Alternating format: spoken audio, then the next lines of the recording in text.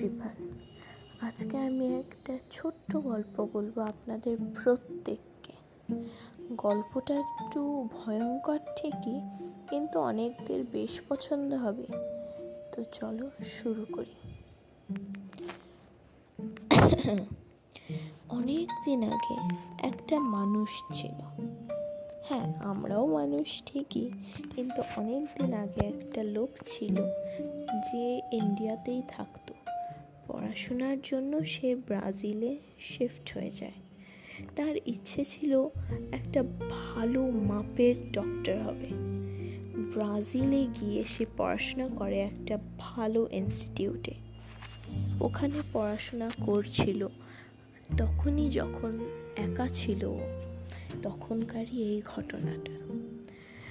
একদিন অনুপ, তার নাম অনুপ, একদিন বাড়ি থেকে গেছিল হচ্ছে একটা ডক্টরের কাছে, একটা ইনস্টিটিউটের ভালো একটা নাম জানার জন্য। তার ভীষণ দরকার ছিল একটা খুবই তাড়াতাড়ি ইনস্টিটিউটে ভর্তি হওয়ার, একটা ডক্টরের ইনস্টিটিউট। তো ওই ডক্টরটা একটা ইনস্টিটিউটের নাম বললো, একটা মেডিকেল কলেজের নাম বললো, যেই কলেজে ও তাড়াহুড়ো করে গিয়ে ভর্তি তো হয়ে গেল। ভর্তি হয়ে যাওয়ার পর বইপত্র নিয়ে একদম বাড়ি ফিরে এলো। পরের দিনই ক্লাস। তো সেদিন রাত্রিবেলায় ঘুমানোর সময় অনুপ বলে, কিসের আওয়াজ হচ্ছেটা কিসের? এই বাড়িতে তো আমি একাই থাকি, নাকি অন্য কোনো ভাড়ায় কোনো বাড়ি আছে পাশে? অনুপ ভাবে, না, এখানে তো চারিপাশে খুব কমই বাড়ি, অনেক দূরে দূরে বাড়ি। অনুপ অনেক ভয় পেয়ে যায় আওয়াজগুলো শোনে। একটু ভয়ঙ্কর অদ্ভুত আওয়াজ আসতো। সবচেয়ে বেশি আওয়াজ আসতো ওর বাথরুম থেকে। এটা নর্মাল কল চলছিল, হয়তো কল থেকে ড্রপ পড়ে জলের। কলটা হয়তো একটু খারাপ বলতে গেলে। কল থেকে ড্রপ পড়ে যখন, তখনই ও বারবার চমকে ওঠে আর ভয় পেয়ে যায়। সে তার ফ্যামিলিকে ফোন করে বলে এত ভয়ঙ্কর ঘটনা হচ্ছে ওর সাথে। তো ওর মা বলে যে কিছুই না, এগুলো তোর মনের ভুল।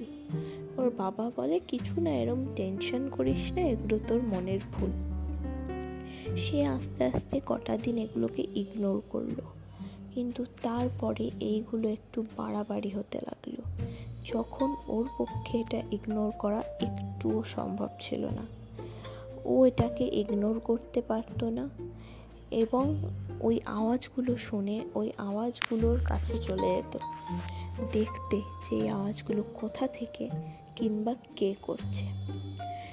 একদিন সেই আওয়াজগুলোর খোঁজেই একটা পাশের মাঠে গেছিল। সেই মাঠটাতে নাকি শোনা গেছে ওখানে দুটো মানুষের কবর ছিল, কেন কি সেই জায়গাটাতেই ওই দুটো মানুষ মারা যান, আর তাদের কবরটা ঠিক ওই জায়গাতেই করা হয়। ওইখান থেকে আওয়াজ পেয়েছিল অনুপ। ওর বাড়ির পাশেই ঠিক সেই মাঠটা। সে ওই মাঠে যায় এবং দেখে যে কেউ কি আছে কিংবা কেউ কি আটকে পড়েছে। তো ঢোকে ওই জায়গাটাতে। ঢোকার সঙ্গে সঙ্গে উপরে মেঘ, জোরে জোরে বিদ্যুৎ এবং অনেক জোরে জোরে হাওয়া দিতে লাগে। সে গলায় ঢোক গিলে বলে নিজেকে যে এত ভয় তো আমি জীবনে পাইনি, কেন পাচ্ছি ভগবান? আমাকে একটু সাহায্য করো। এগুলোকে আমি ঠিক শুনছি, না আমার মনের ভুল? নাকি এখানে কোনো মানুষ আছে যে লোকজনকে ভয় দেখানোর জন্য এই আওয়াজগুলো করে? ও সেই মাঠের ভেতরে আরও ঢোকে।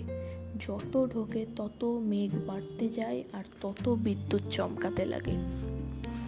ও ঢুকে যাওয়ার পরে হঠাৎ করে নিচ থেকে যেই মাটিটা ছিল, সেই মাটিটা পুরো ভেঙে ভেঙে যায়।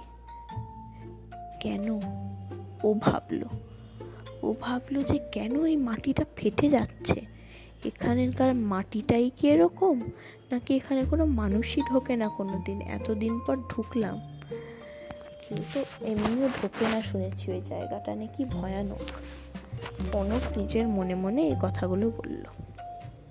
কিন্তু অনুপ এটা জানতো না যে ওখানে দুটো মানুষের কবর আছে।